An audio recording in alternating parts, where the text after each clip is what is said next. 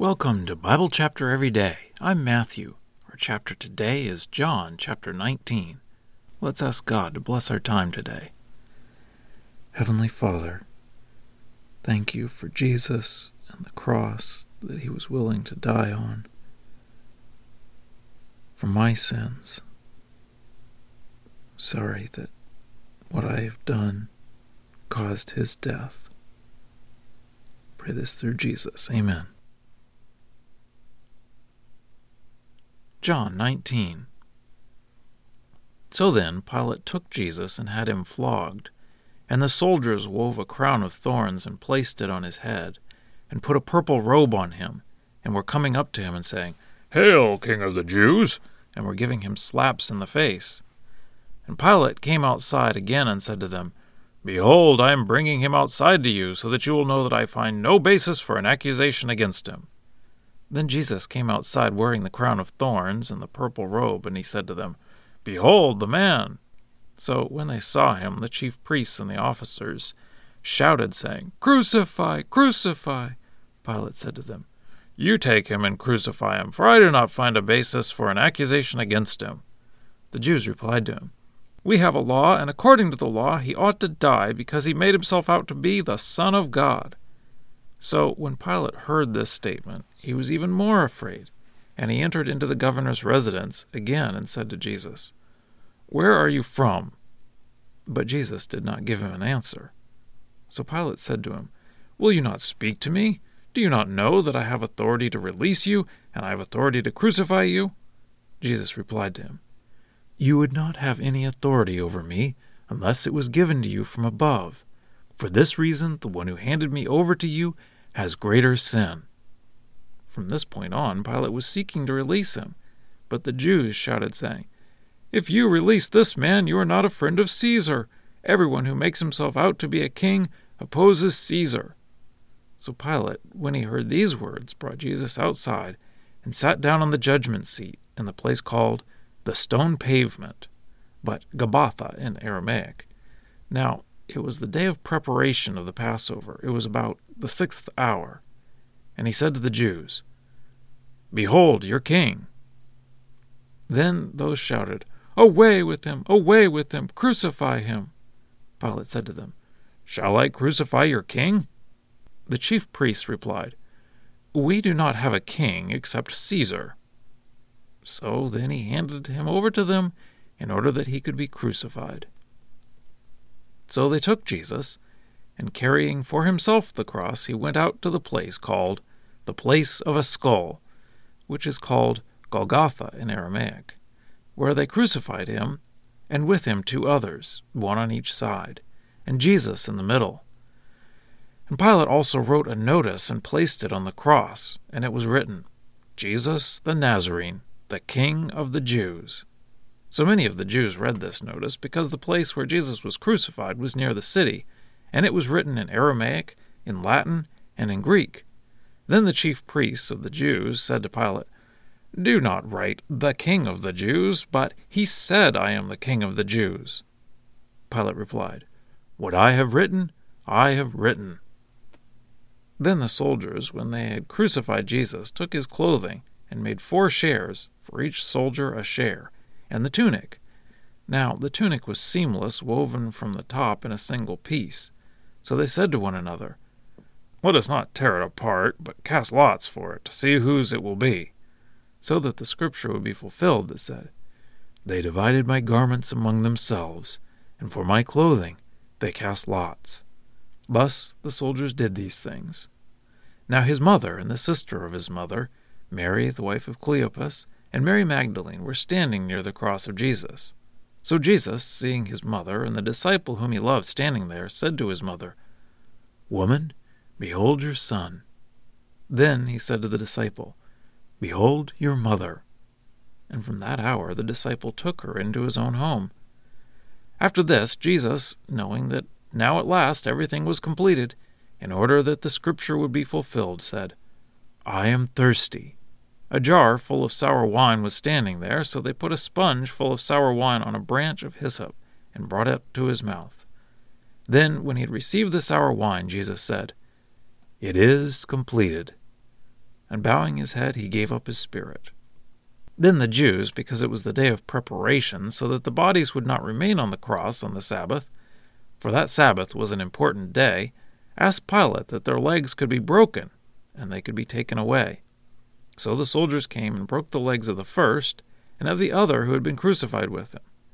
But when they came to Jesus, after they saw he was already dead, they did not break his legs. But one of the soldiers pierced his side with a spear, and blood and water came out immediately. And the one who has seen it has testified, and his testimony is true. And that person knows that he is telling the truth, so that you also may believe. For these things happened in order that the Scripture would be fulfilled. Not a bone of his will be broken. And again another Scripture says, they will look on the one whom they have pierced. And after these things, Joseph, who was from Arimathea, who was a disciple of Jesus, but a secret one for fear of the Jews, asked Pilate that he might take away the body of Jesus. And Pilate allowed it, so he came and took away his body. And Nicodemus, the one who had come to him formerly at night, also came, bringing a mixture of myrrh and aloes, weighing about 100 pounds. So they took the body of Jesus and wrapped it in strips of linen cloth with the fragrant spices, as is the Jews' custom to prepare for burial. Now there was a garden at the place where he was crucified, and in the garden a new tomb in which no one was yet buried. So there, on account of the day of preparation of the Jews, because the tomb was close by, they buried Jesus. Well, that's the reading. Let's dig in. At the end of chapter 18, Pilate tried to get Jesus released, but the crowd wouldn't have it, and asked for Barabbas instead. Now Pilate has Jesus flogged, and it seems that he is hoping that will be enough punishment for the Jews, and they will be satisfied. Pilate says, "Behold the man." Perhaps John is thinking along the lines of Paul in Romans 5, where he calls Jesus the last Adam. Jesus is the man who receives the punishment, freeing us from the sin that started with the first man, Adam. The Jews still want Jesus crucified, and they finally tell Pilate why.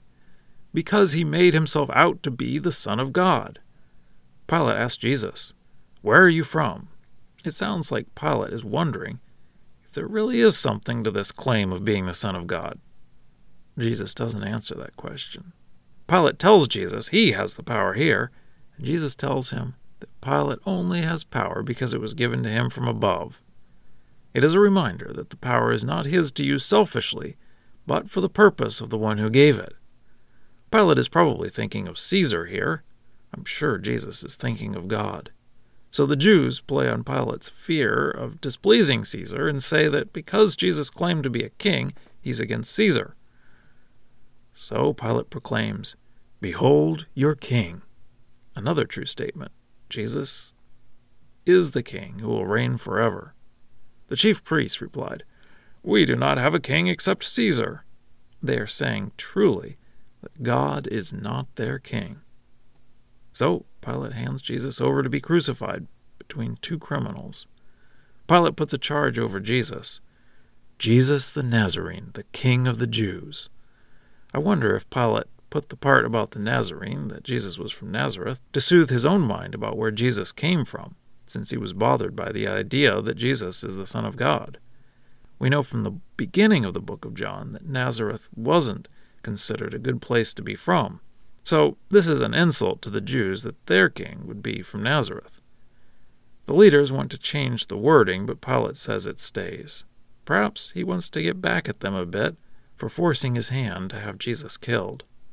John points out that the soldiers cast lots for Jesus' tunic, directly fulfilling Psalm 22.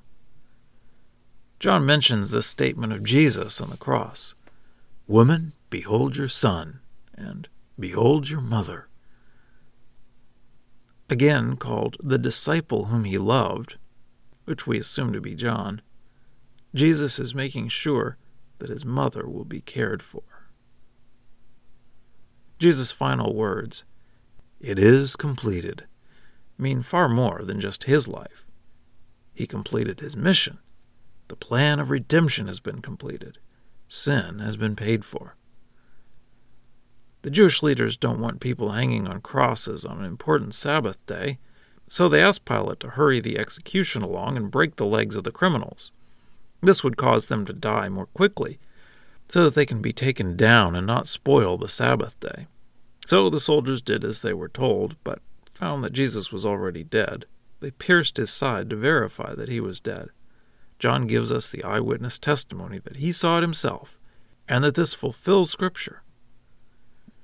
Joseph of Arimathea asks for the body of Jesus, and John adds that Nicodemus helps bury Jesus and brings 100 pounds of spices, which would be worth a lot of money. Also, a new tomb was very expensive. Jesus was a rich man in his death.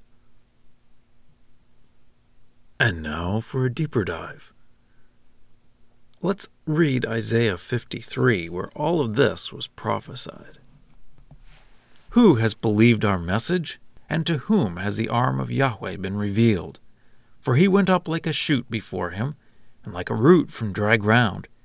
He had no form and no majesty that we should see him, and no appearance that we should take pleasure in him. He was despised and rejected by men, a man of suffering and acquainted with sickness. And like one from whom others hide their faces, he was despised, and we did not hold him in high regard. However, he was the one who lifted up our sicknesses, and he carried our pain. Yet we ourselves assumed him stricken, struck down by God, and afflicted. But he was pierced for our transgressions, crushed because of our iniquities. The chastisement for our peace was upon him, and by his wounds we were healed. All of us have wandered about like sheep.